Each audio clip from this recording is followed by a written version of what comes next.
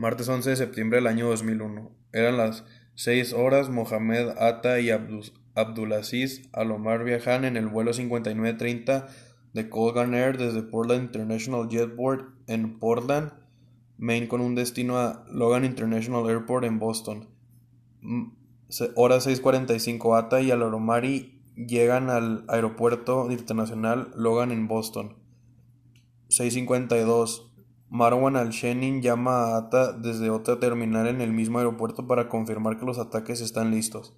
7:35. Atta y el Omari se suben al vuelo 11 de American Airlines con destino al aeropuerto internacional de Los Ángeles. 7:40. El resto de los secuestradores abordan el mismo vuelo. Nadie sabía lo que estas cotidianas acciones desencadenarían para la historia del mundo. ¿Otra vez?